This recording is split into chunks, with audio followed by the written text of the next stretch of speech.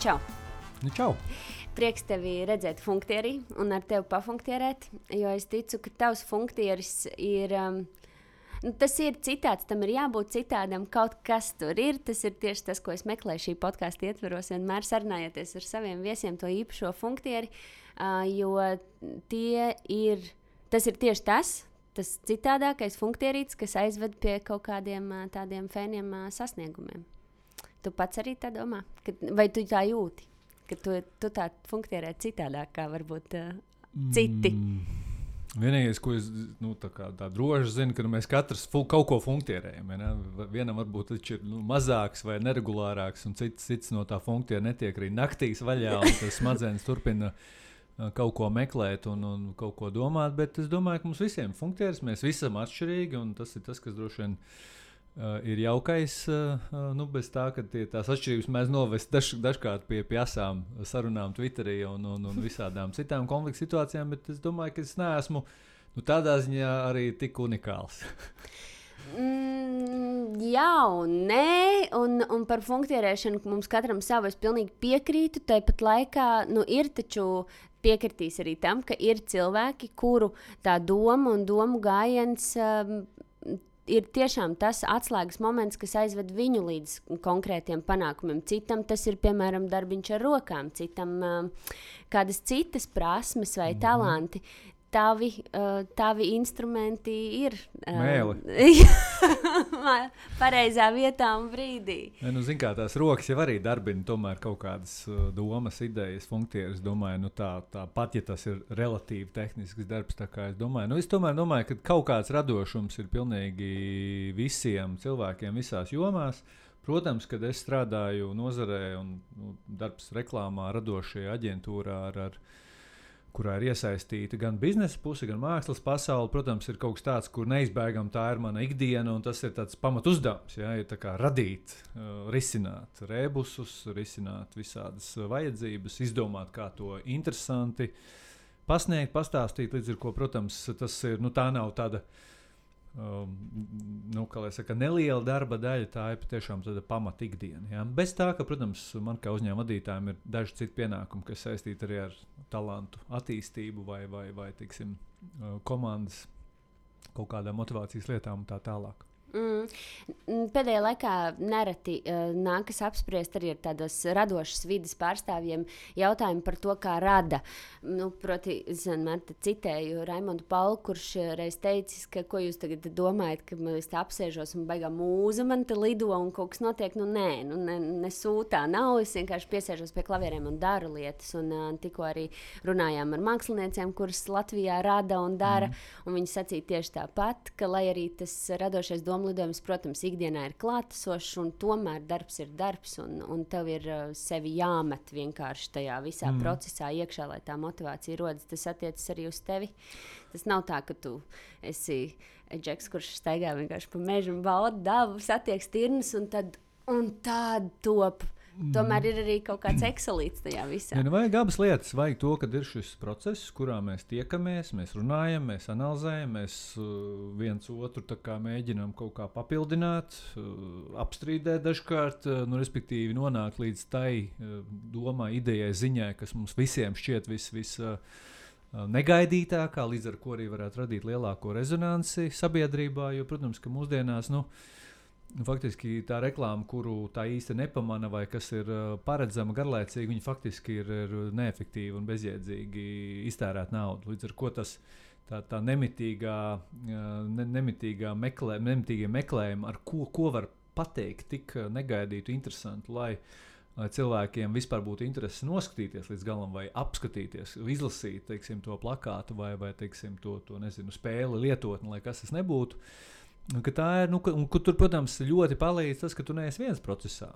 Tāpat kā es redzēju, šajā jaukajā birojā bija galda hokejs, kuru divatā spēlēja, un līdzīgi ir radošo procesu, ka tomēr ļoti palīdz, ka tev tajā pingpongā ir vēl vismaz kāds, pret kuru gan var tās savas muļķīgās dažkārt un stulbās idejas testēt, gan arī tajā kopdarbā, kopējā sarunā nonākt pie kaut kā pašiem negaidīt. Un tas ir tas, ko esmu piedzīvojis diezgan garā reklāmas aģentūras pieredzē tos mirkļus, kas ir tiešām brīnišķīgi, kuros tu saproti, ka ir noķērām, atklājām, ir uztaustījām, ja, un tas ir kaut kas, tie droši vien, nezinu, katram cilvēkam droši vien ir kaut kādi šie mirkļi, ja, vai, tiksim, pat cik man arī patīk dabu fotografēt, ir tas rīts, tā migla, kad viss ir sastājies un izpeld 2 gulbi, un tieši tur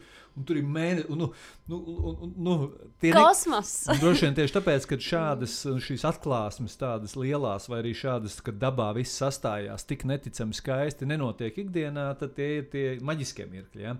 Bet ko es gribēju teikt, ka tas process ir ļoti svarīgs, ka mēs skaidrinām termiņus, mēs skaidri saprotam lomas iesaistītos. Patiesībā, mēs NordDB aģentūrā, kuru es vadu, mēs runājam par 4 brīvībām. Viena no tā brīvība ir brīvība no haosa. Jo patiesībā, lai kā mums liekas, ka radošu cilvēku ikdiena, jo viņi ir, tā teikt, haosīgāki un viņi vispār pilnīgi, viņiem ir vienalga par termiņiem, par kaut kādu bohēmu, jā, tur viss ir misenē, tur dzīvo papīru kaudu. Tā gluži nav. Protams, kad mēs absolūti nerunājam par tādu perfekcionismu, ja, ka tev tur tiešām ir viss ir tā kā tu lineāls ar transportieri, tavi darbarīgi, bet tomēr ir svarīgi, ka nav haosa, ka tikos process, ka ir skaidri mēķi, ka ir skaidrs plāns. Un, protams, kad ir tie brainstormi, saucamā prāta vētras, kuras ir liekas, ka bezjēdzīgas, ka neko mēs nespējam šodien, un tad ir tie brīži, kad viss kaut kā saliekās pa plauktiņiem. Ja? Un tajā procesā, ko esmu pamanījis arī no savas pieredzes, ir nenormāli svarīgi tie attēlpas brīži.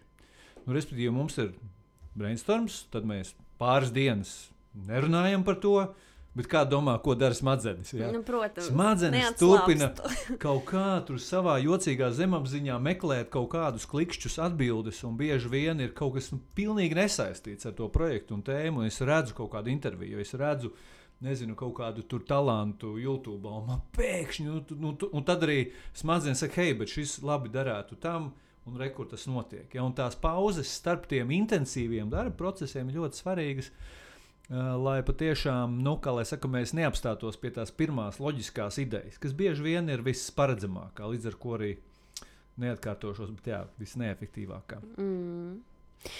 Cik bieži ir tā, ka tu, es nezinu, vai nogursti vai sagursti ir tas pareizais vārds, bet kad varbūt ir tie mirkļi, kad tiešām rokas nolaižas, jau atkal ir jārada kaut kas jauns, vai tev tā nekad nav?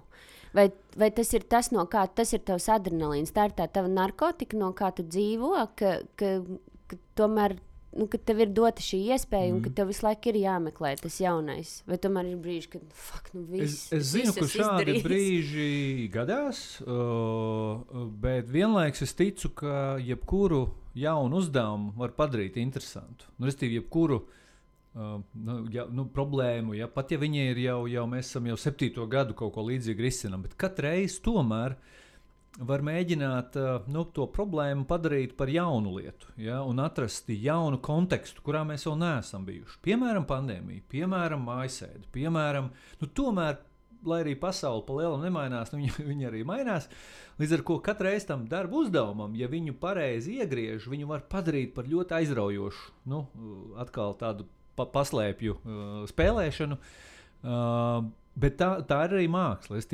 Aģentūrās, radīt darbu uzdevumu, brīfu, kā mēs to saucam, tieši tāpēc viņam jābūt ļoti īsam, kodolīgam, skaidram, lai pēc tam radošā komanda, dizaineri un visi, režisori vispār iesaistītie pēc tam, kas strādā ar šo projektu, lai viņiem jau tas uzstādījums ir ļoti skaidrs, ja, un lai viņš ir ļoti interesants, ja, lai tur patiešām ir iekļauts kaut kāds izaicinājums. Varbūt jau uzreiz kaut kāda jauna atklāsme par to auditoriju, kur mēs gribam runāt. Ja. Un, mēs lietojam tādu žargonā apzīmē freak facts, kas ir tāds ļoti neparasts fakts, ko mēs zinām par tiem cilvēkiem, vai ko mēs zinām par to produktu, kas pats par sevi jau ir tik interesants, ko mēs esam kaut kur meklējot, izrakuši, kad atkal tas uzdevums paliek interesants, ja? Pat ja tā ir runa par, nezinu, kārtējo mobilo telefonu izpārdošanu uz Ziemassvētkiem, ja? Kas ir kampaņa, ko mēs 12 gadus no vietas taisam priekš LMT, piemēram. Ja? Un katreiz viņas ir pilnīgi citas. Tieši tāpēc, kad mainās tomēr tā vīdes sajūta, un arī mēs katreiz meklējam paši kaut ko jaunu, ko mēs varam iegriezt, kā to ziņu.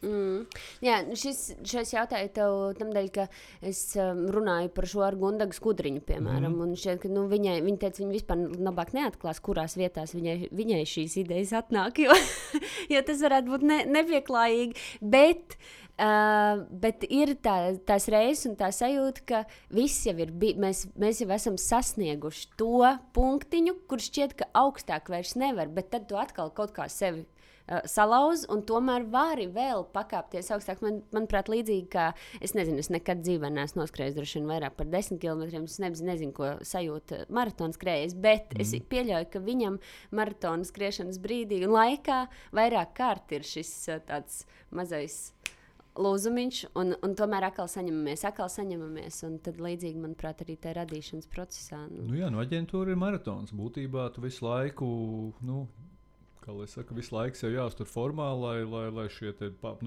kaut kādi pārāvumi ik pēc 10 km, ja ik pēc kaut kādas nedēļas, kurā varbūt mums kaut kādas idejas netiek apstiprinātas, mums jādomā kaut kas jauns, un tev visu laiku jāturpina būt formā un būt ieinteresētiem procesā. Ja, jo laikam viena no sliktākajām lietām, kas var notikt ar radošu cilvēku vai komandu, ka viņi zaudē interesi par to projektu, vai ka viņi neredz jēgu tam, ko viņi dara, vai ka viņi savstarpēji nespēja, kā lai saka, nejūt to komandas atbalstu. Un tas ir tas, ko man kā vadītājiem faktiski nenormāli daudz sanāk būtībā, tieši uzmanīt šo sadaļu. Ja?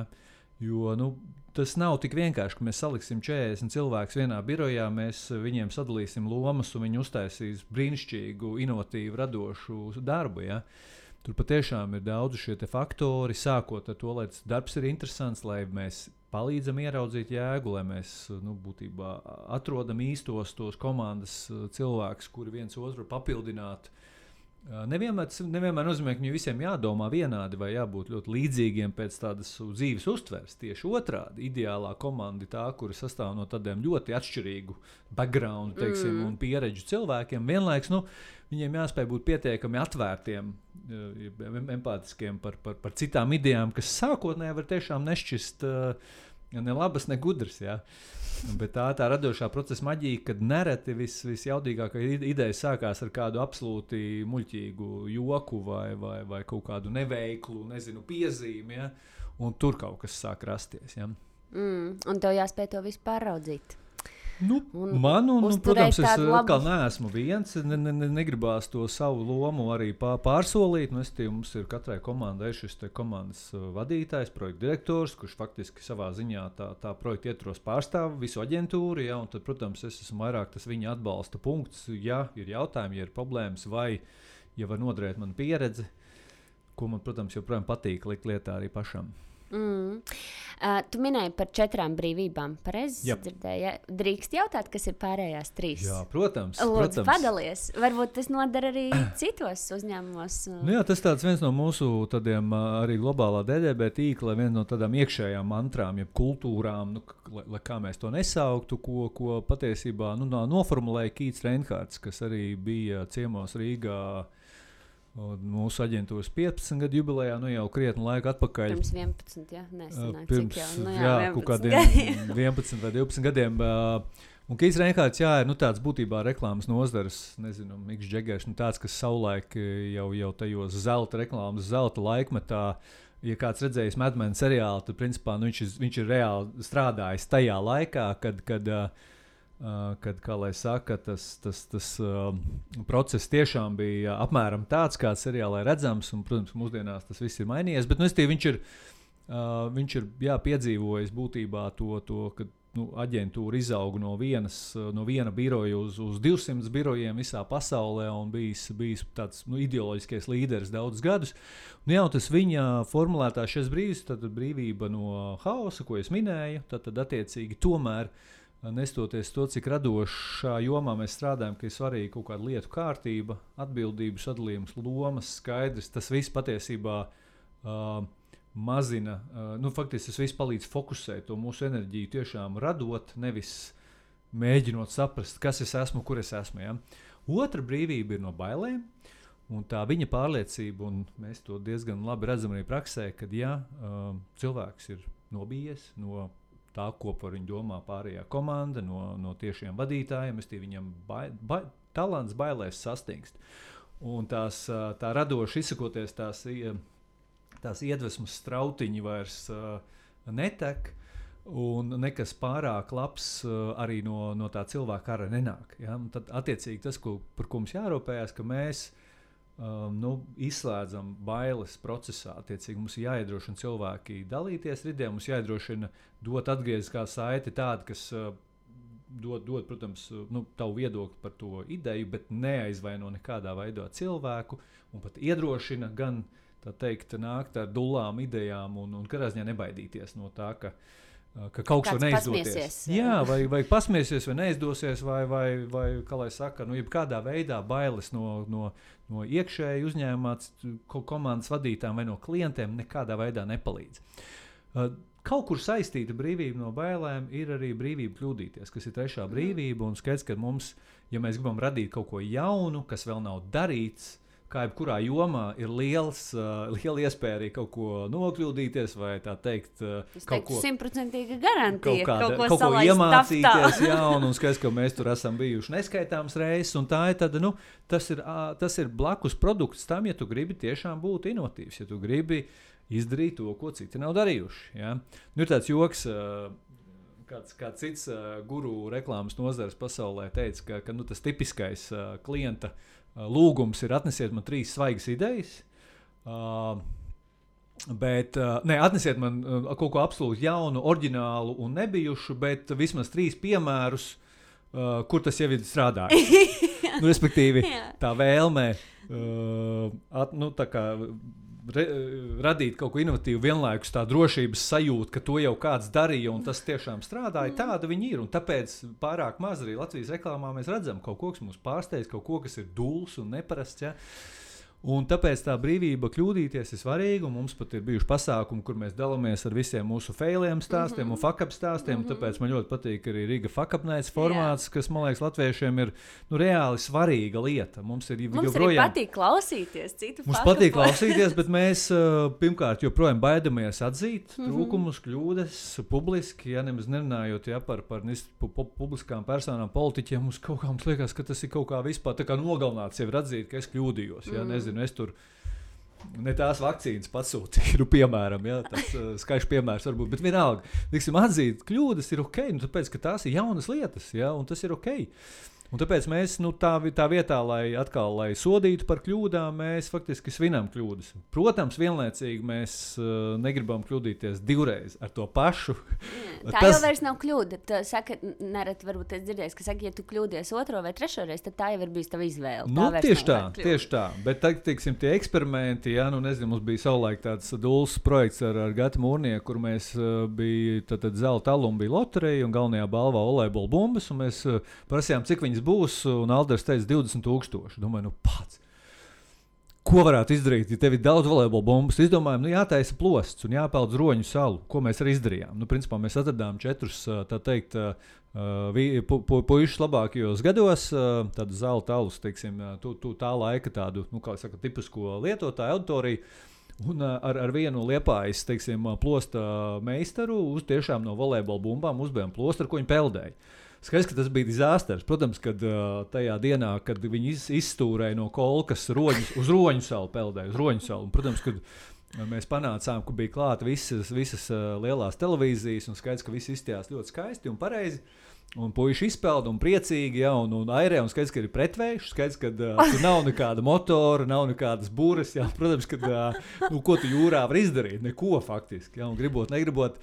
Nācās, tā teikt, mazliet pamānīties un kaut kādu lielāko daļu šī ceļa posma tomēr to plostu vilka viena laiva. Protams, ka Roņu salā atkal plosts vienkārši skaisti iepeldē un viss beigās izdevās skaisti. Un, protams, tas vienalga bija interesants, neparasts piedzīvojums un finālā tas vienalga bija izdevies projekts. Ja? Jo tur bija, atkal bija kaut kas ārpus klasiskā, tur krāja korķus un laimēja un tā tālāk. Bija iespēja tiešām sekot līdzi, kā tas viss process tapa.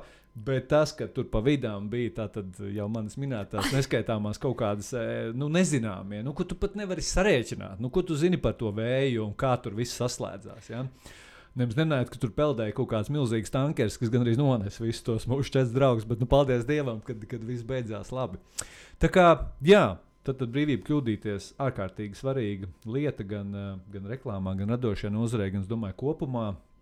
Ja uzņēmumi grib, kad arī darbinieki, arī jebkurš no komandas nebaidītos nākt ar idejām, ierosinājumiem. Ja? Un, ja šī brīvība kļūdīties nav vai brīvība no bailēm, tad attiecīgi visdrīzāk visas arī labās idejas paliks pie sevis.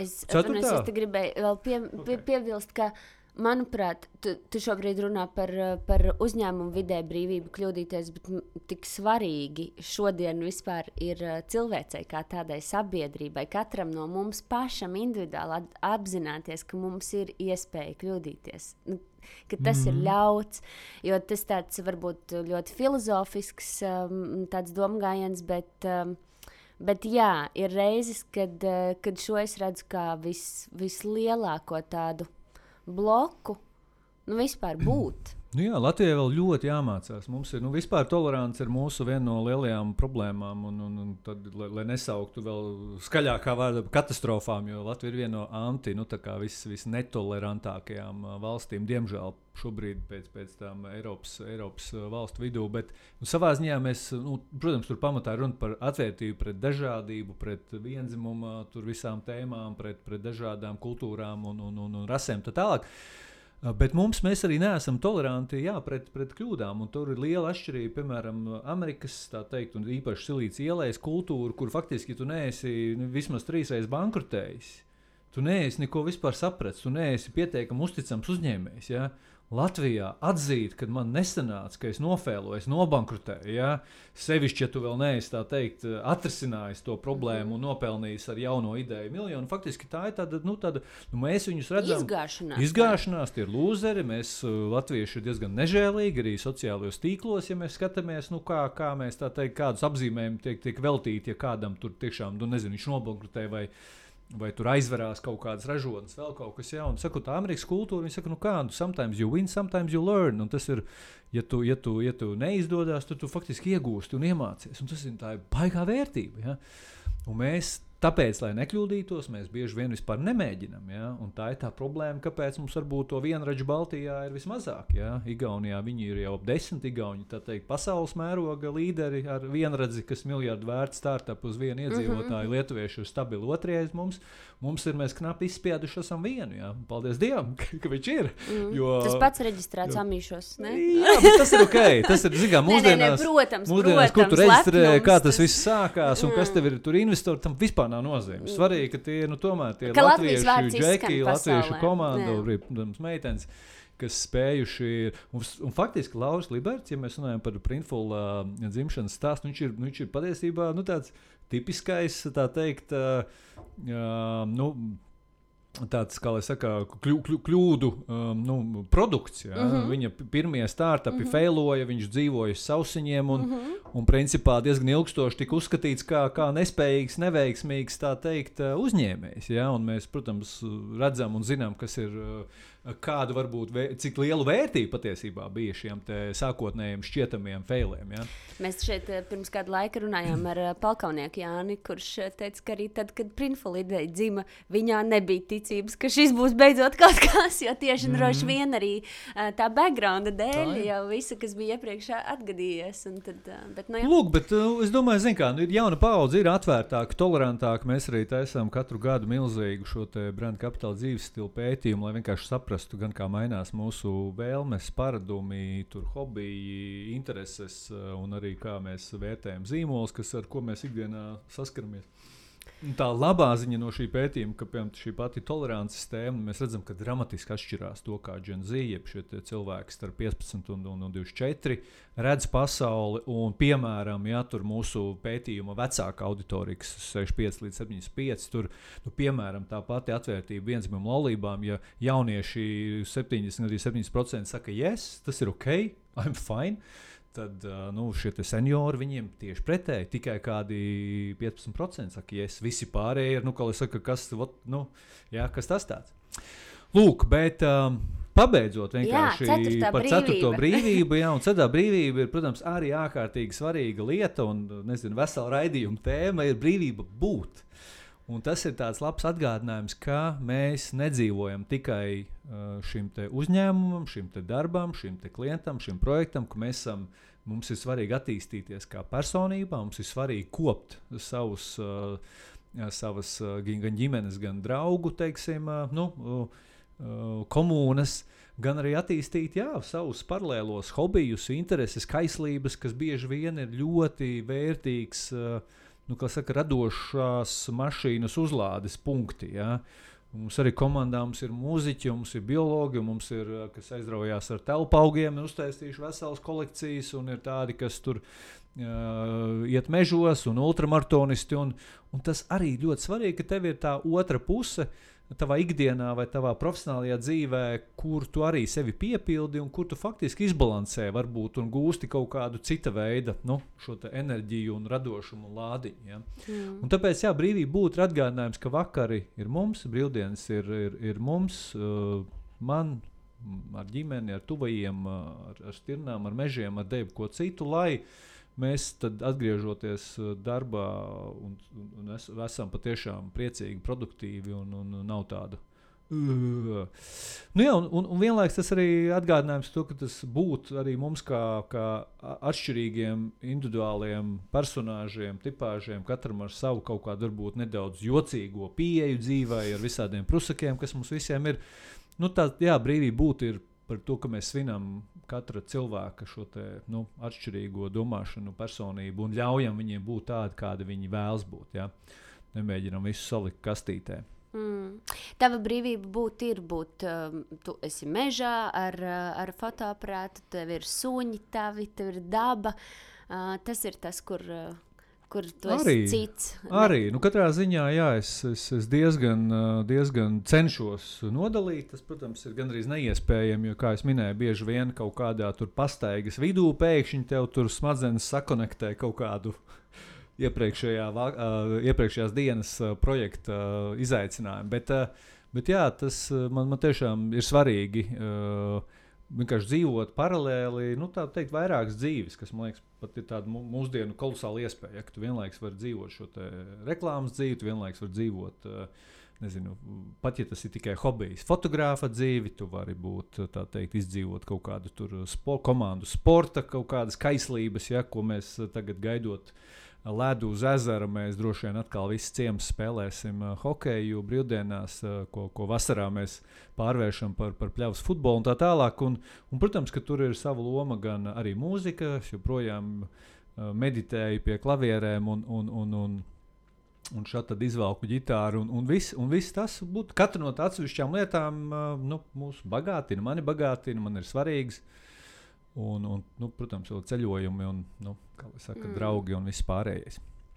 Tā ir, kā reiz nesen, tas bija pašai par sevi domājot, sapratu, ka man jāizdabā ir tik daudz tā manām personības šautnēm, jo, tiešām, kāda grib tur padancot, cita grib klusi pasēdēt stūrīti, bet viņas visas dzīvo manī. Un tāds baigais darbiņš, tas paģēr tādu nemieriņu tādu visu laiku, bet tāpat laikā, es negribētu citādāk. Skaidrs, ka mieru vienmēr gribas vairāk un lielāk, bet tas tāds fundamentāls, tāds iekšējs, tāds tiešām tāds pamatīgs miers.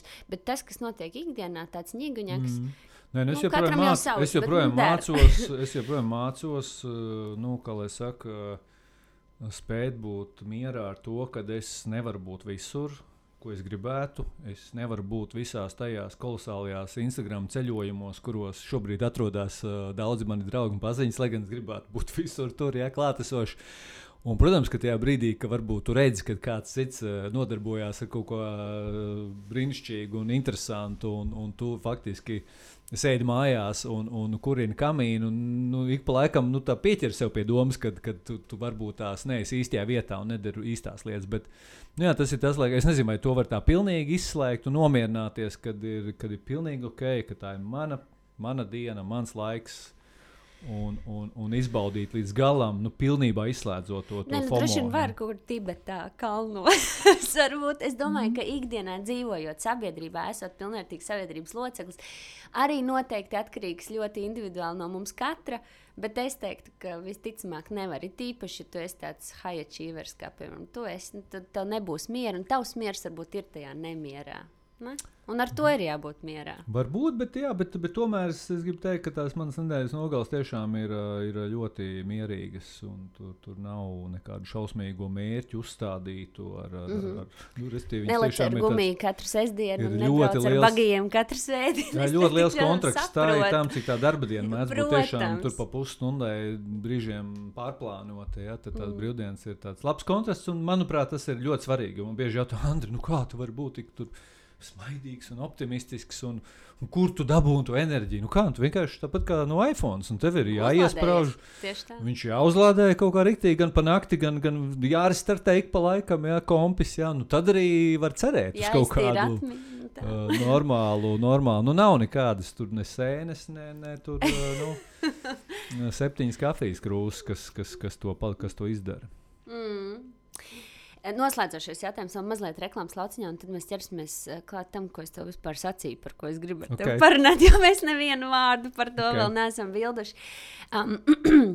Līdzīgi no tevis es sapratu, ka ir arī, piemēram, mūzikas pasaulē, daudz citu radošo jomu sfērā. Tas bailes izslēgt to haosu, tas ir tāds stāsts arī par to, kā top šobrīd, piemēram, radošas lietas versus vai pretēji tam, kā tas bija pirms jau tevis pieminētajiem, tur, piemēram, Medmanā apdzejotajiem laikiem, tātad pirms gadiem, tur 10, 20, nezinu cik vēl.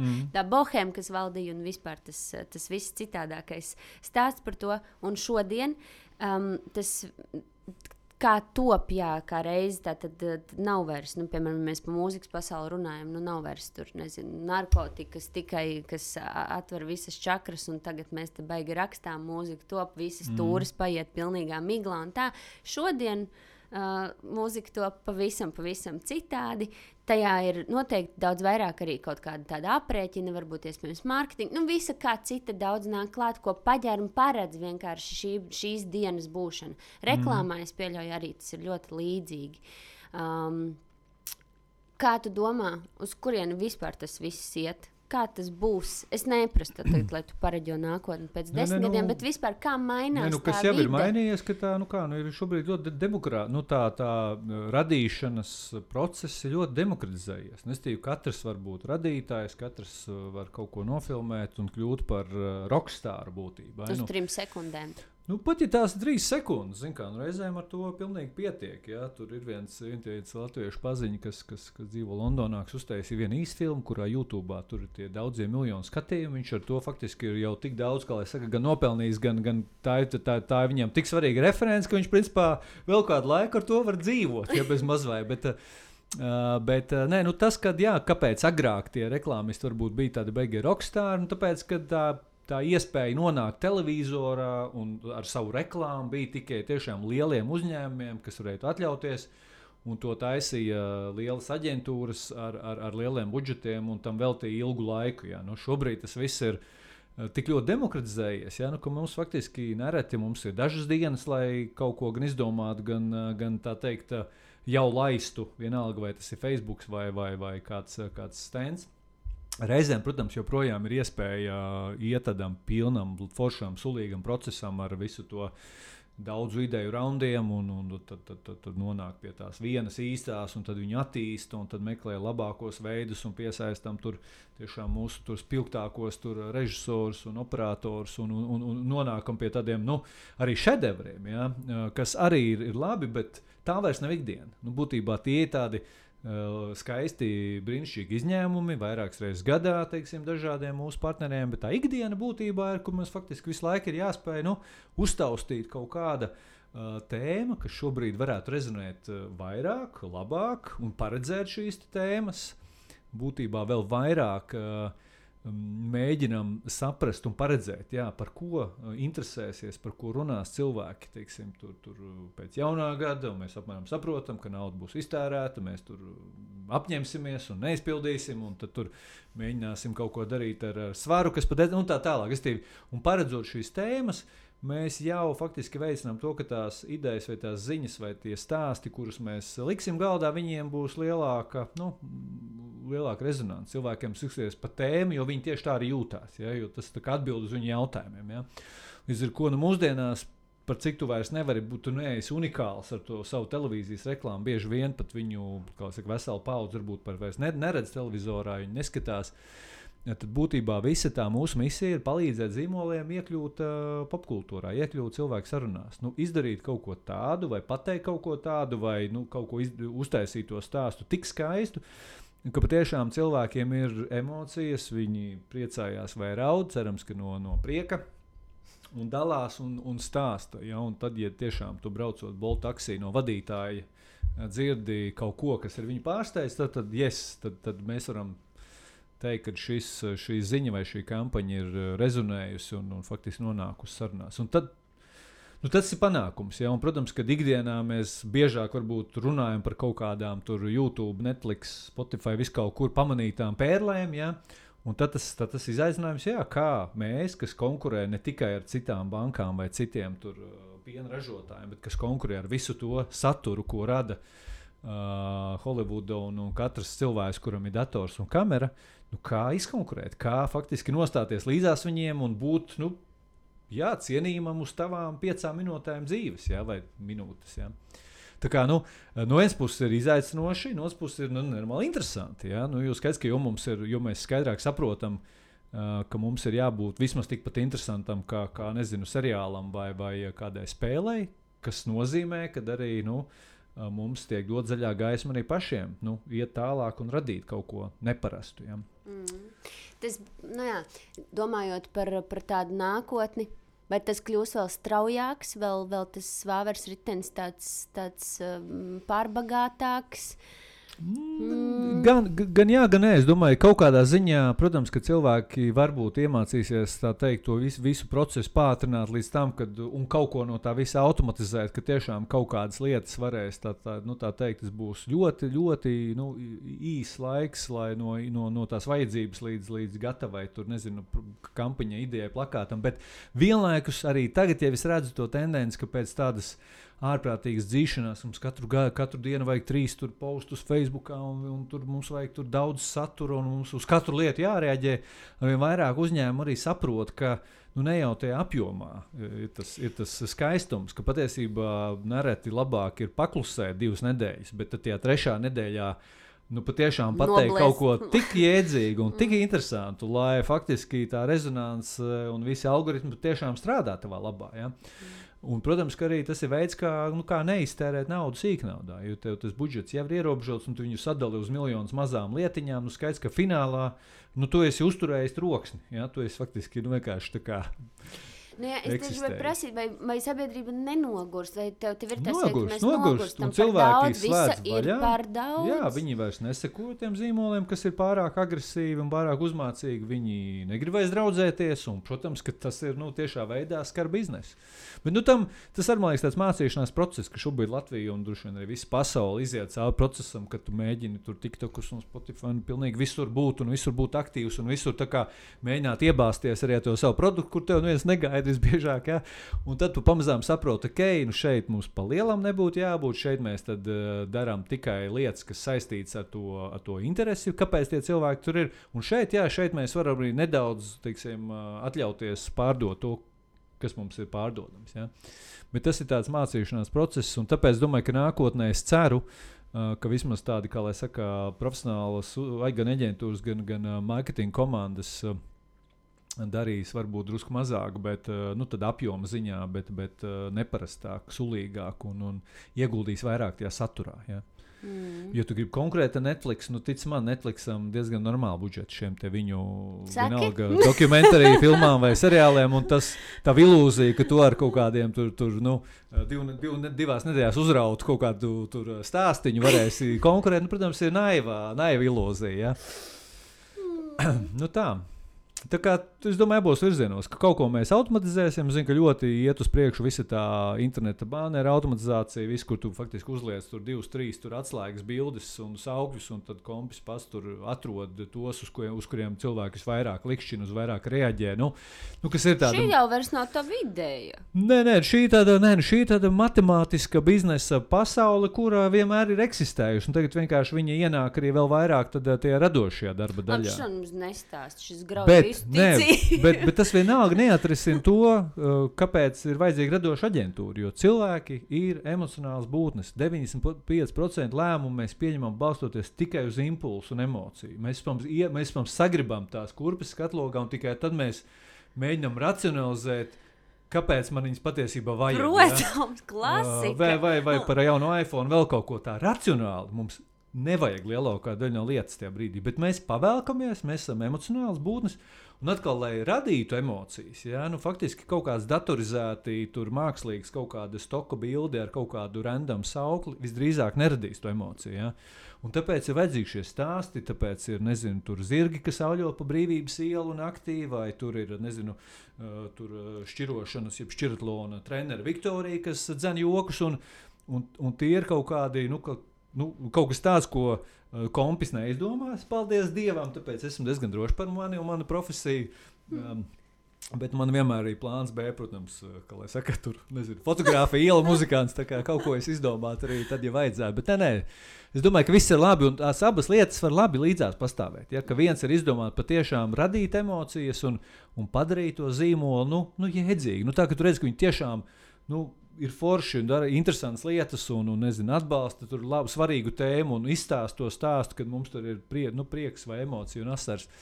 Vienlaikus ir normāli, ka pārdošanas procesā tu ieslēdz arī kaut kādu automatizāciju, ka tur tas dators pats atrod tos kanālus, veidus, kā tur visveiksmīgāk tur, kur ir efektīvāk būt un kur nav efektīvi būt. Ir ok, ka tur dators palīdz. Tas man pat netraucē. Patiesībā tas, ka banerus ražo kompis ir forši, jo visi talantīgie cilvēki, kas ilgstoši tiek uzlikti uz baneru un animāciju veidošanu, viņi agrāk vēlāk aiziet no nozares, viņiem tā noriebjās baneru veidošana. Tā kā ir pat labi, ka tajās melno darbu jomās kaut kādi roboti ienāk, par to esmu priecīgs. Tad es tev sacīju un gribu arī prasīt beidzot, ka mēs runāsim es gribu ar tevi parunāt arī par zīmolu, veiksmīgu zīmolu šodien Latvijā. Un es zinu, ka tu par zīmoliem esi daudz un dikti izrunājies, un kā arī septembra izskaņā noslēdzies Baltijā mīlētāko zīmolu tops, un gribas teikt, kaut kādiem jaunumiem, tāpat laikā arī kaut ko nemainīgu jau gadiem un tā.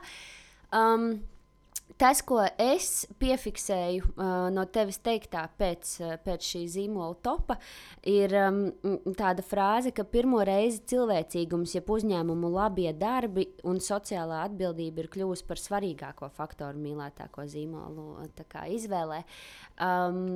Tas ir pandēmijai pateicoties. Pandēmija nedaudz palīdzēja šim, es domāju, kaut gan tas pilnais teikums, papildinot tev citātu, ka visā Baltijā šis te faktors ir kļuvis par nozīmīgāko faktoru, kāpēc, teiksim, cilvēku attiecības uz zīmolu pāriet no tāda līmeņa, kad es varētu izvēlēties, un patiesībā labs uzņēmums uz līmeni, kad šis ir man reāli mīļākais zīmols, un esmu gatavs, tā teikt, uzvilkt šī zīmola kreklu un aicināt manus draugus paziņas pievienoties. Ja? Tā kā, un tas cilvēcīgums, jeb tas, kad cilvēki redz, kad uzņēmumu ne tikai interesē pārdot un nopelnīt, bet ka viņus patiešām interesē kaut ko uzlabot, kaut ko izmainīt, palīdzēt vai atvieglot. Un skaidrs, ka finālā mēs jau visi saprotam, ka viņi, protams, arī grib pārdot un nopelnīt. Tas nav par to, ka tev visiem jābūt ir tā kā labdariem vai mecenātiem, tāpēc uzreiz, bet tīri tā vēlme cilvēkiem redzēt, ka aiz tā uzņēmuma arī ir cilvēki, kurus vieno kaut kāda lielāka ideja, ir ļoti svarīgi. Un šobrīd, kā tu minēji, būtībā mēs katru zīmolu, un tajā pētījumā ir 550 zīmoli visā Baltijā iekļaut, tā kā ļoti daudz visās nozarēs būtībā, ar kurām mēs ikdienā saskaramies. Un katru zīmolu mēs vērtējam 5 kritērijos.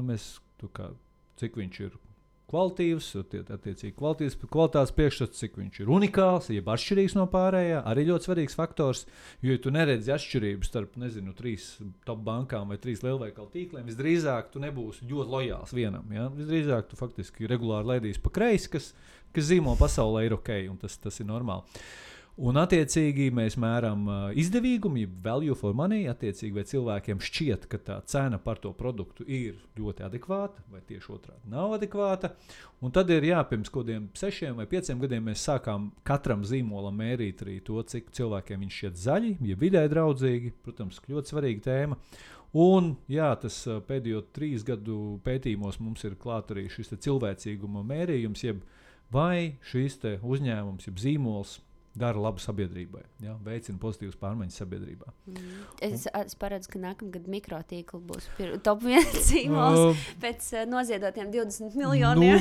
Mikrotīkls, protams, ir... Nē, forši, protams, super. Manuprāt, līdz šim lielākais ziedojums no privātpersonas, no uzņēmuma, tāda privāta ziedojums, kāds ir bijis, ne? Mikrotīkls ir brīnišķīgs piemērs, un ja vien viņus pazītu un ikdienā lietotu, teiksim, ļoti daudz Latvijas iedzīvotāji, tad, protams, arī viņi šajā zīmola topā būtu ļoti augstā vietā, bet, protams, ka viņi vismaz pagaidām... Tagad zinās. Tagad, es domāju, tagad un droši vien vēl pāris gadu laikā, tad, kad mēs faktiski tiešām visi būsim tādā vai citādā veidā saskāršies, ne tikai varbūt izlasot šo te rakstu, bet arī varbūt lietojot viņu rūters, kas ir brīnišķīgi, un es domāju, ka mikrotīkls, vēl tā teikt, to zīmolu topā savu īsto pozīciju nav atradis, vienkārši tāpēc, ka viņš ir salīdzinoši specifisks uzņēmums, specifiskā jomā ar lielu fokusu uz eksportu līdz šim bijis. Un tāpēc arī viņu paši, teiksim, tādas komunikācija, mārketings Latvijā ir bijis tuvu nullē. Ja? Faktiski man arī tas gandrīz vienīgās ziņas, ko esmu redzējis, ir šie ziedojumi, kas ir kolosāli, protams, un varbūt kāda ļoti specifiska, 5G tekritorija konferencēm. Tur tad viens no mikrotīkla pārstāvjiem dalās ar savu pieredzi, bet atkal tie tādi ļoti nišas notikumi. Bet pabeidzot, tad pirmo reizi, un tad bija tā, ka pēdējos 2 gadus, kad mēs cilvēcīgi mērījām, viņš jau gan Latvijā, gan Lietuvā bija svarīgākais kritērijs. Igauņi, mēs Igauniem visu kopumā redzam datos, ka viņi tādi vēl kritiskāki pret reklāmu, pret vispār visādiem zīmolu štelītēm. Viņi tādi nav bullshit nācija, ja tas produkts ir labs, kvalitīvs, es viņu ņemu, viņš ir mana laika un naudas vērts. Attiecīgi, bet pat Igauņi salūza pandēmijas laikā, un arī viņiem tomēr tas aspekts, ka zīmols dara labu sabiedrībai un atbalsta, droši vien arī šajā brīdī, kas visiem nebija viegls, un vienalga, kā tas notiek, vai tu tiešām tīri praktiski palīdzi tur mediķiem, vai kā depo tur taisi puķu sirdis, vai teiksim, sagādā ēdienu, vai atbalsti ar tehnoloģijām, vai tu būtībā labi izprotot to noskaņojumu, kādā šobrīd cilvēki ir, viņus izklaidē, dari. Vienkārši, padomā soli tālāk par to, ar ko tu runā un kas viņiem svarīgs tā vietā, lai vienkārši tā teikt, tu dziedātu savu dziesmu, mēs esam vislabākie pēc mūsu tūlīt un tā tālāk. Ja. Tā kā cilvēcīgums svarīga lieta, un tas ir, protams, ļoti labs, arī instruments, Un ir forši, ka mums ir šādi dati, ar kuriem mēs varam to reāli pamatot. Jo joprojām lielā daļā uzņēmumu šīs kampaņas, kurās mēs parādām, ka mums kā uzņēmumam ir sirds, ka mēs esam cilvēki, viņas joprojām tiek uztvertas kā tādas nice to have lietiņas, bez kurām vienkārši tur nevar iztikt. Ja? Patiesībā, nē, viņas ir tieši tās, kas veicina lojalitāti, veicina biznesu, veicina izaugsmi. Ja?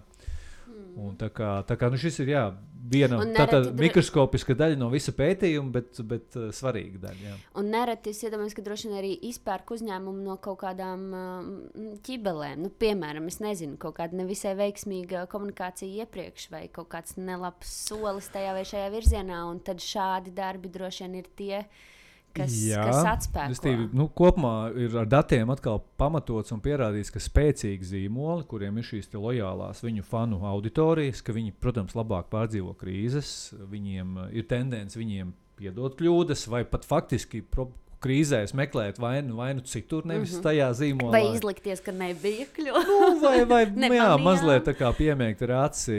Un vienlaiks, protams, spēcīgi zīmoli vienkārši viņiem ir vieglāk īstenot jaunas idejas, ieviest jaunas produktus, jo tev jau ir tā fanu grupa, kas ir gatava faktiski doties ar tevi līdz jaunos piedzīvojumos. uzņēmumos, ja, kur, protams, tādam mazināmam zīmolam, ja viņš grib kaut ko jaunu produktu radīt, viņam faktiski ir jāiegulda milzīga nauda, lai vispār tev noticētu, lai uz tevi paļautos. Ja. Tā kā jā, spēcīgi zīmoli, tāpēc mēs to zīmolu topu taisam, lai vismaz reiz gadā tā teikt kārtīgi atgādinātu, cik liela loma ir lietai, kas varbūt joprojām vienai daļai sabiedrības liekas ir tāds bullshits. Ja? Tur vienkārši tur sieriņš kārums, that's it, kāds tur zīmols. Man vīram šito tik dzirdēs, viņš man šķiet uzreiz var, bulli ieslēgt, ja kāds nabaga viņa kārumu aizsākt. Labi, kārums tiešām arī ir unikāls, jo viņš arī kā produkts būtībā nav līdz galam nokopēts. Ja? Jo tā problēma, protams, kāpēc zīmoliem ir grūti mūsdienās, kad viens otru nenormāli kopē. Ja? Rimiju Maksim tipisks stāsts. Maksim katru gadu redz, ka Rimī tiek novērtēts augstāk kvalitātes priekšstats ziņā. Viņi ļoti izmisīgi strādā ar kvalitāti un komunicē kvalitāti un rāda tur visādas labās lietas, ko viņi dara. Rimī katru gadu redz, ka viņi zaudē izdevīgumā. Un tur, kā mēs vēl varam uztaisīt tur kaut kādas atlaižu un tur interesanti un iepakot un tur dot kaut kāds apjoms un lojalitātes un vispār. Ja? Un finālā, kas notiek, un šis, protams, vienkārši viens primitīvs piemērs, ka tie konkurenti viens otram pievelkās ar to piedāvājumu, ar to produktu kā tādu. To pašu dara automašīnas, to pašu dara bankas, to pašu dara, tur lietotnes un tā tālāk. Viņi viens no otra mācās un kopē. Finālā tā unikalitāte, kas tad paliek? Ja abi piedāvā, teiksim, dzels karkas uz 4 riteņiem, paliek būtībā kaut kāda tiešām tā zīmola pasaule, kur tu veido, tā tava attieksme, tavs stāsts, tā tava izcelsme, kaut kāds tas arī tā vīzija nākotnes, kas bieži vien ir tādas atkal vairāk filozofiskas lietas nekā funkcionālas lietas. Un tā, tas ir tas zīmols būtībā. Par kvalitātēm zīmola man tā kā būtu skaidrs, tas, kas ir jāietver zīmolā, ir šīs tevis nosauktās kategorijas, kādās jūs vērtējat. Principā, ja tu noklāji visas šīs veiksmīgi, tas jau ir ļoti labi. Tātad kvalitātes, tas tavs, ne to-do listiņš, bet tie kaut kādi tavs tēzes, tās jau ir ierakstītas. Kas ir tas, kas vispār šodien izceļ veiksmīgu citādu zīmolu, ja mēs runājam, piemēram, par tādiem mazākiem zīmoliem, nevis tiem milžiem, kur skaidrs, piķis nav problēma, varbūt arī ir, bet tomēr tas ir tik liels, ka tur tie cīniņi citi, bet šodien top un ir jau tik daudz visādi dažādu mazu zīmolu.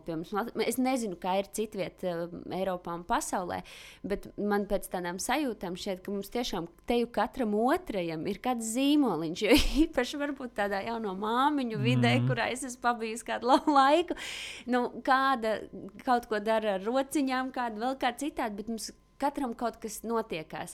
Un, protams, man gribas vismaz tā domāt, ka neviens jau neuzsāk šo savu rūpalu ar domu, ka tas jau tāpat nekas nebūs.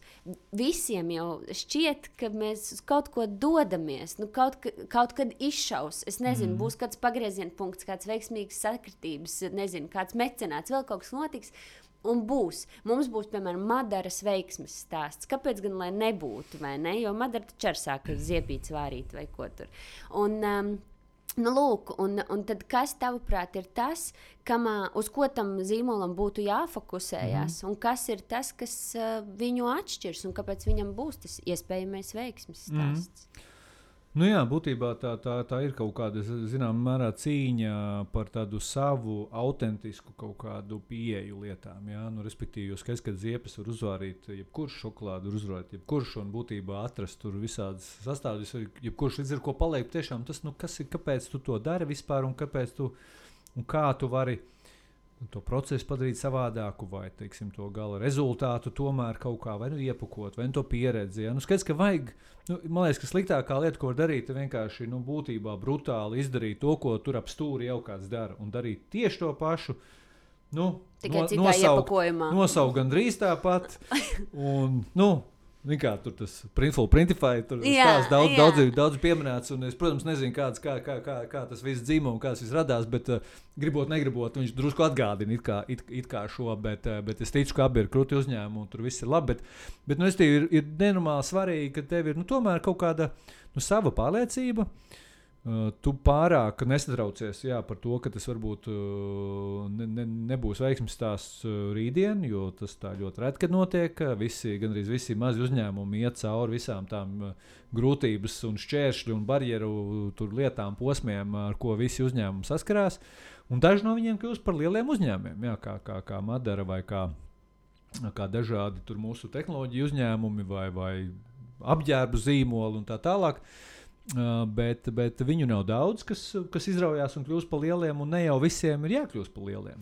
Kas ir tas, kas izrauj tos? Joprojām, pirmkārt, tev jātrāp uz kaut kādu vajadzību, kur šobrīd eksistē tur ārā. Ja? Un kur atkal tā viena no mācībām, ja tu faktiski taisi kaut ko un netestē vai nekomunicē ar to savu iedomāto auditoriju, tad ir liels risks, ka tu būsi veltījis ļoti daudz laika, enerģijas, un tas īstenībā nevienu neinteresē, jo vienkārši nav pieprasījuma. Ja? Ļoti daudz jaunas startups sāk ar kaut kādu lietu, ko tu pats priekš sevis risini. Tu saproti, ka tev tur, bērnam tur strauji jau kāja, viņam tur pārāk bieži jāmaina apavi, kā būtu, ja mēs uztaisītu tos apavus. Pagarināmās zandalītes vai slides un tā tālāk. Un skaidrs, ka šādi produkti bieži rodās tāpēc, ka kaut kas nav vērts vai nav pieejams vispār, vai tu redzi, ka to pieredzi uzlabot vienkārši. Ja? Tur, pamperu abonēšanu. Zinu, ka nesen ir vairāk zīmoli no Latvijas, teiksim, ja, kas saprata, ka katru reizi tur iet uz to veikalu un nestās milzīgās pakas, priekš kam, ja tur vienkārši nospiest tāpat, kā tur abonēt žurnāli ir. Tu abonēji pamperus, un tāds citu, un tu aizmirsti par viņiem. Ja? Un viņi paši rēķina līdzi, viņi zina, cik tev bērnam ir mēneši, viņi rēķina līdzi, kuru izmēru vajag, tu vari mazliet piekoriģēt. Un forši atrisināt lieta. Ja? Problēma, protams, ka tiklīdz kā tev šāds bizness sāk izdoties, kā likums būs sekotāji, kā likums būs konkurenti, jo veiksme tā teikt ātri atrod sekotājus, un tad vēl jau svarīgāk tevi, ka tu faktiski nemētājies, ka tev ļoti skaidra tā savs dizains, sava tā gan grafiskā, gan kaut kāda idejiskā identitāte, un tu pie viņas turies, tu viņu, protams, attīsti. Bet tu, kā lai saka, nemētājies un nemēģini visu laiku būt visiem. Ja? Un tiklīdz kā tev ir tā sava fanu grupiņa, pat ja viņi sākumā ir 5 vai 50 cilvēki, tas ir baigais kapitāls. Ja? Un tad ir svarīgi, kā lai saka, audzēt, attīstīt to produktu vai pakalpojumu, likt klāt, jo ambīcija nonāk līdz kaut kādam solīdam biznesam. Ja? Jo atkal ne visiem ir jānonāk. Zinu, ka Itālijā, droši vien arī citās valstīs ļoti izteikti šie mikro ģimenes uzņēmumi, kur tev ir sava mazā pizzerija, un tev nav nekāda ambīcija kļūt par globālu picu zīmolu, ko zinās visa pasaule. Ja? Bet, ja mēs runājam par tiem zīmoliem, kur tomēr mēķē uz kaut kādu vismaz nacionālu reputāciju un pieejamību, tad, protams, tad gribot, negribot, ir jāiegulda, jātīsta. Vai tad jāsamierinās, ka tu paliksi tas mazais mairažotājs, tur 2 cilvēku uzņēmums, un arī tur var noteikti gūt prieku un arī nopelnīt. Ja? Es nezinu, vai es atbildēju uz jautājumu. Respektīvi, vajag atbildi kaut kādai vajadzībai vai vēlmi uzlabot kaut ko, kas šobrīd nefunkcionē. Tas, man liekas, ir labāks sākums nekā vai mēs arī vienkārši ražojam, kurpes, un mums nav tāda īsti skaidra pārliecība, kāpēc mēs to darām, ko mēs gribam izmainīt visā kategorijā. Ja? Un kaut vai Annas Lebedokas, ja? It kā arī tāds liekas pat brīžam, kaut kas neticami vienkārši, ja, tā atšķirība, ka tur vienmēr būs kaut kāda caurums, kaut kāda kabatiņa, kur tu vari ieslidināt roku. Ja? Liekas, Un pat ja tā lieta liekas tik it kā maza un nenozīmīga, ja, bet viss viņa zīmola stāsts ir tieši ap šo vienu lietu. Ja. Un ja viņa nebūtu, ja noņem nost to kabatiņu, kas paliek? Viens no miljonus tur hudiju zīmoliem, ar kuri, kā lai saka, tur dzims mirst droši vien katru nedēļu, pa 10, pa 20 tādiem. Ja. Un tāpēc šo kaut kādu savu twistu, savu kaut kādu atšķirību, un dažreiz viņi ir produktā, dažreiz atšķirība ir komunikācijā, ka tu vienkārši esi dūls tajā, kā tu stāsti par to zīmolu, vai ne dūls, varbūt vienkārši atšķirīgs. Ja? Dažreiz tas ir varbūt kaut kādā uzņēmuma, kā tu vispār veido uzņēmumu, ja? Un tu atkal runāt par, partneru kultūru, kur katram darbiniekam ir akcijas, ja? Un tas ir stāsts, ar kuru tu arī vari veidot to savu fanu loku, ja, un pārdot vairāk produktus. Tas šodienas stāsts un tā komunikācija, kurai, manuprāt, tiešām ir milzu loma, tas arī nav salīdzināms, kā tas bijis, teiksim, pirms 20 gadiem un šodien. gan rīki, gan kanāli, gan platformas, kur un kā mēs komunicējam. Jā, kā tu teiktu, cik daudz no svara ir tas un cik, piemēram, tādam... Jo īpaši mazam un jaunam uzņēmumam tas ir būtiski, ņemot vērā, ka viņam droši vien mārketingam paredzētais budžets ir tik, cik viņam ir maciņā pašam arī ēšanai. Nu tā. Jā, atkal, tur nav universāls recepts. Es domāju, ka ir svarīgi, protams, ka ir svarīgi būt redzamam, pieejamam un tomēr komunicēt. Es tā naivā cerība, kad es kaut ko labu daru, tad visa tā teikt, pasaule sadosies rokās un sāks no manas pirkt. Tas tā, diemžēl, nenotiek. Ja? Pat ar reklāmu, pat ja viņi ir ģeniāli reklāma, visbiežāk tomēr tev jāpalīdz viņai sākotnēji izplatīties. Ja? Tev ir viņa jāliek tur dažādos kanālos. Varbūt nedaudz jāpiemaksā, lai viņi patiešām sāk, teiksim, to savu sniega bumbu sāk vēlties. Ja? Bet bieži vien tas nav tik daudz par kaut kādu milzīgu naudu vai resursu. Tas ir par to tavu laiku, par tavu iztēli, par tavu, kā lai saka, komandu, kura prot tos stāstus stāstīt. Vienalga, vai tie ir tavi uzņēmuma darbinieki, vai tie ir tavi labi draugi, vai, nezinu, studenti mākslas akadēmijas, bet skaidrs, ka tomēr kaut kāds laiks un resurss, pat ja tā nav vienmēr obligāti liela nauda, ir jāiegulda, lai tas stāsts ir interesants, lai es viņu pamanu. Bet stāstam ir jābūt tādam personīgam, kā tas ir. Tas nav šodien jau arī tā kaut kā nepamainās.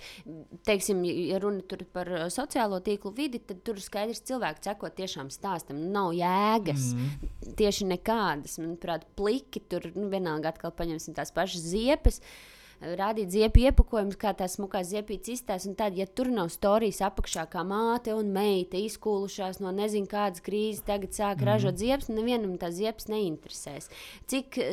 Vai tas vēl aizvien tā ir arī, piemēram, tādā, zīmola vidē, un kādam tam stāstam jābūt, vai tas stāsta pērts mans labākais, vai tas ir tiešām kaut kāds joprojām ir jārada emocija, un tur varbūt emocija var radīt gan ar personīgu stāstu, kas reizēm ir ļoti labi, sevišķi uzņēmumi rodās, manuprāt, tas ir tikai normāli, arī Kickstarterī mēs pārsvarā redzam pašus, tā teikt, idejas dzemdētājus vai uzņēmumu īpašniekus, ja, kuri to savu ideju, par kur viņi stāsta, ja. Es domāju, uzņēmuma sākuma fāzē droši vien tie ir drīzāk tādi personīgi stāsti, bet tikpat labi tie var būt stāsti, kas mums liek domāt vai liek kaut kā reaģēt. Ja?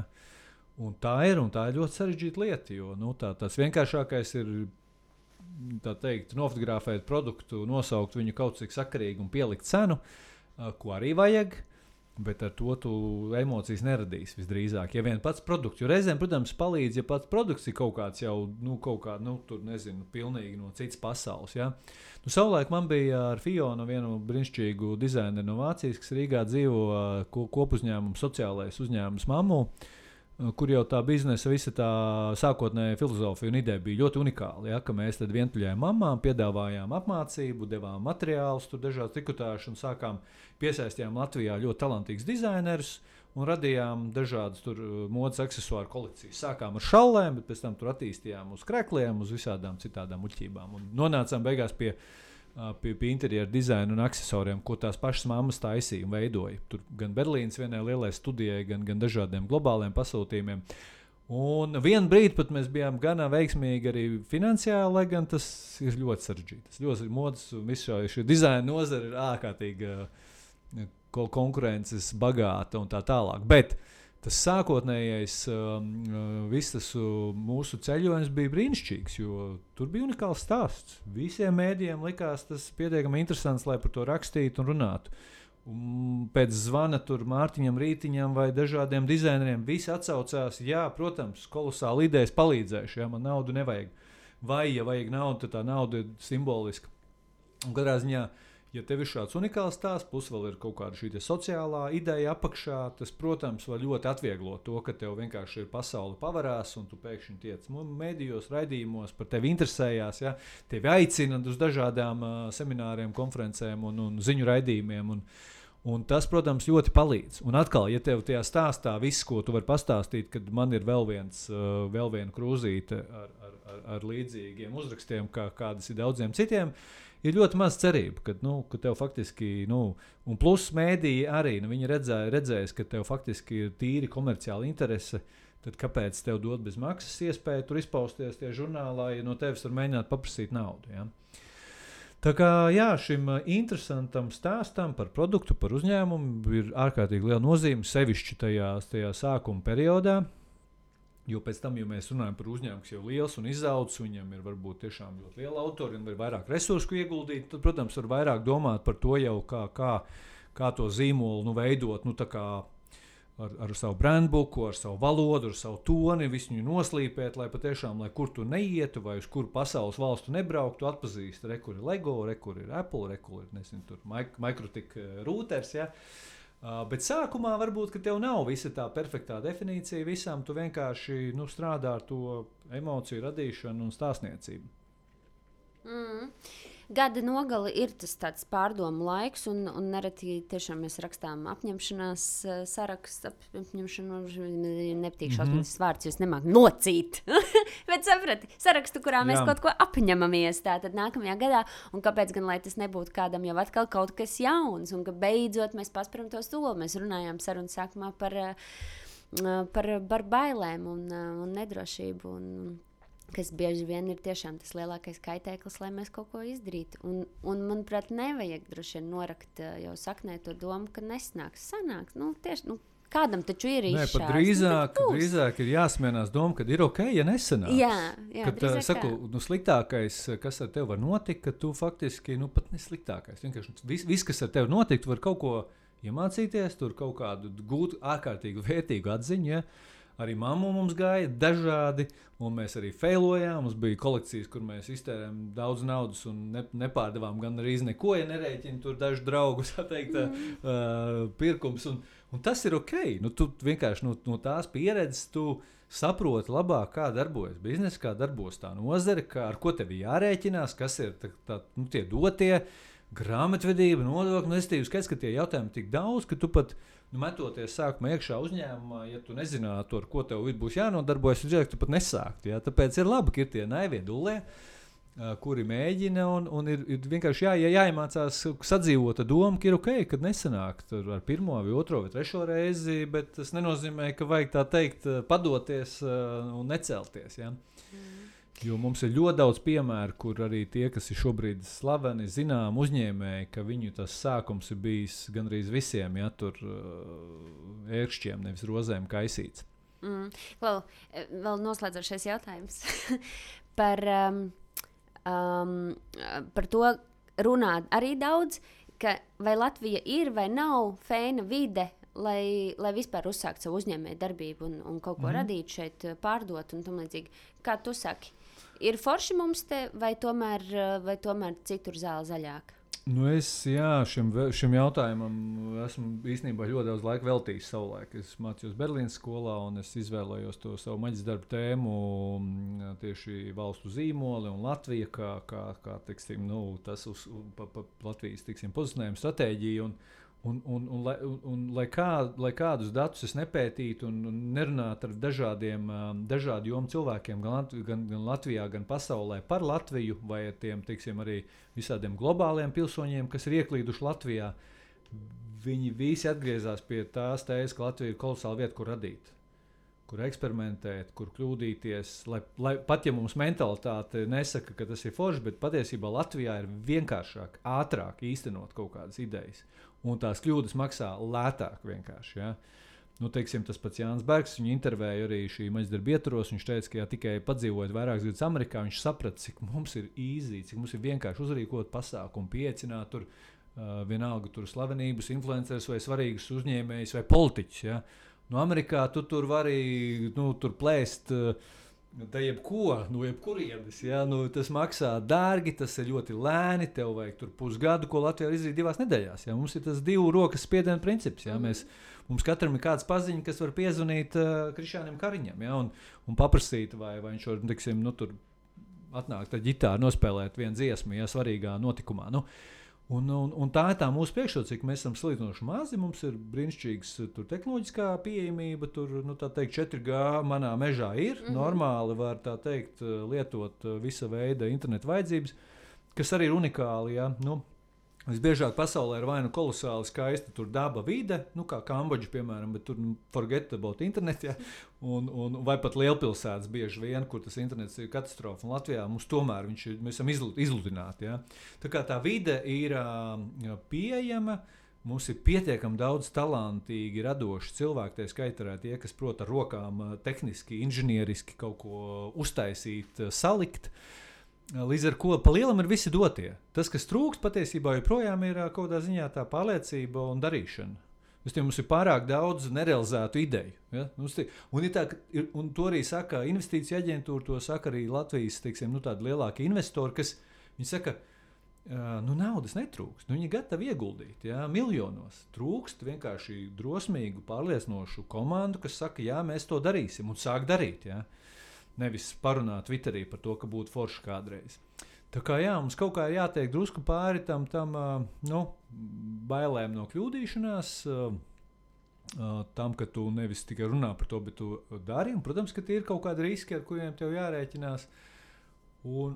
Jo radošumu un ar kaut kādu iespēju uztaisīt prototipu, izmēģināt, testēt un pēc tam doties pasaulē, Latvija ļoti labi vieta. Motivational speech mums beigās sanāca. Mēs atvedām, jā. Tā kā ejiet, dariet. Un tā, paldies tev, Mīļš, par dalīšanos. Paldies un par es tiešām no sirds saku par motivāciju. Paldies. Un tā, es ticu, ka kādam pareizajās ausīs šis iekrita. Cerams. Tad, lai nākamais tīģera gads mums tāds tīģera cienīgs tajā ziņā, ka mēs ejam, darām vienalga, ko tas prasa un kā lai saka, nebaidamies no tā, ka tas rezultāts var būt strīpains ar baltām un melnām strīpām, jā? Vai kā tur tīģerim oranžām. Šis bija par zebru. Jā, par zebru. Sakāmies, ka balts, melns. Tīģerim oranžs melns, jā. Bet ir ok. Jā. Tā kā paldies, ka uzaicināju tiešām, lai daudz jaunu foršu ideju un mazāk bailes to visu darīt.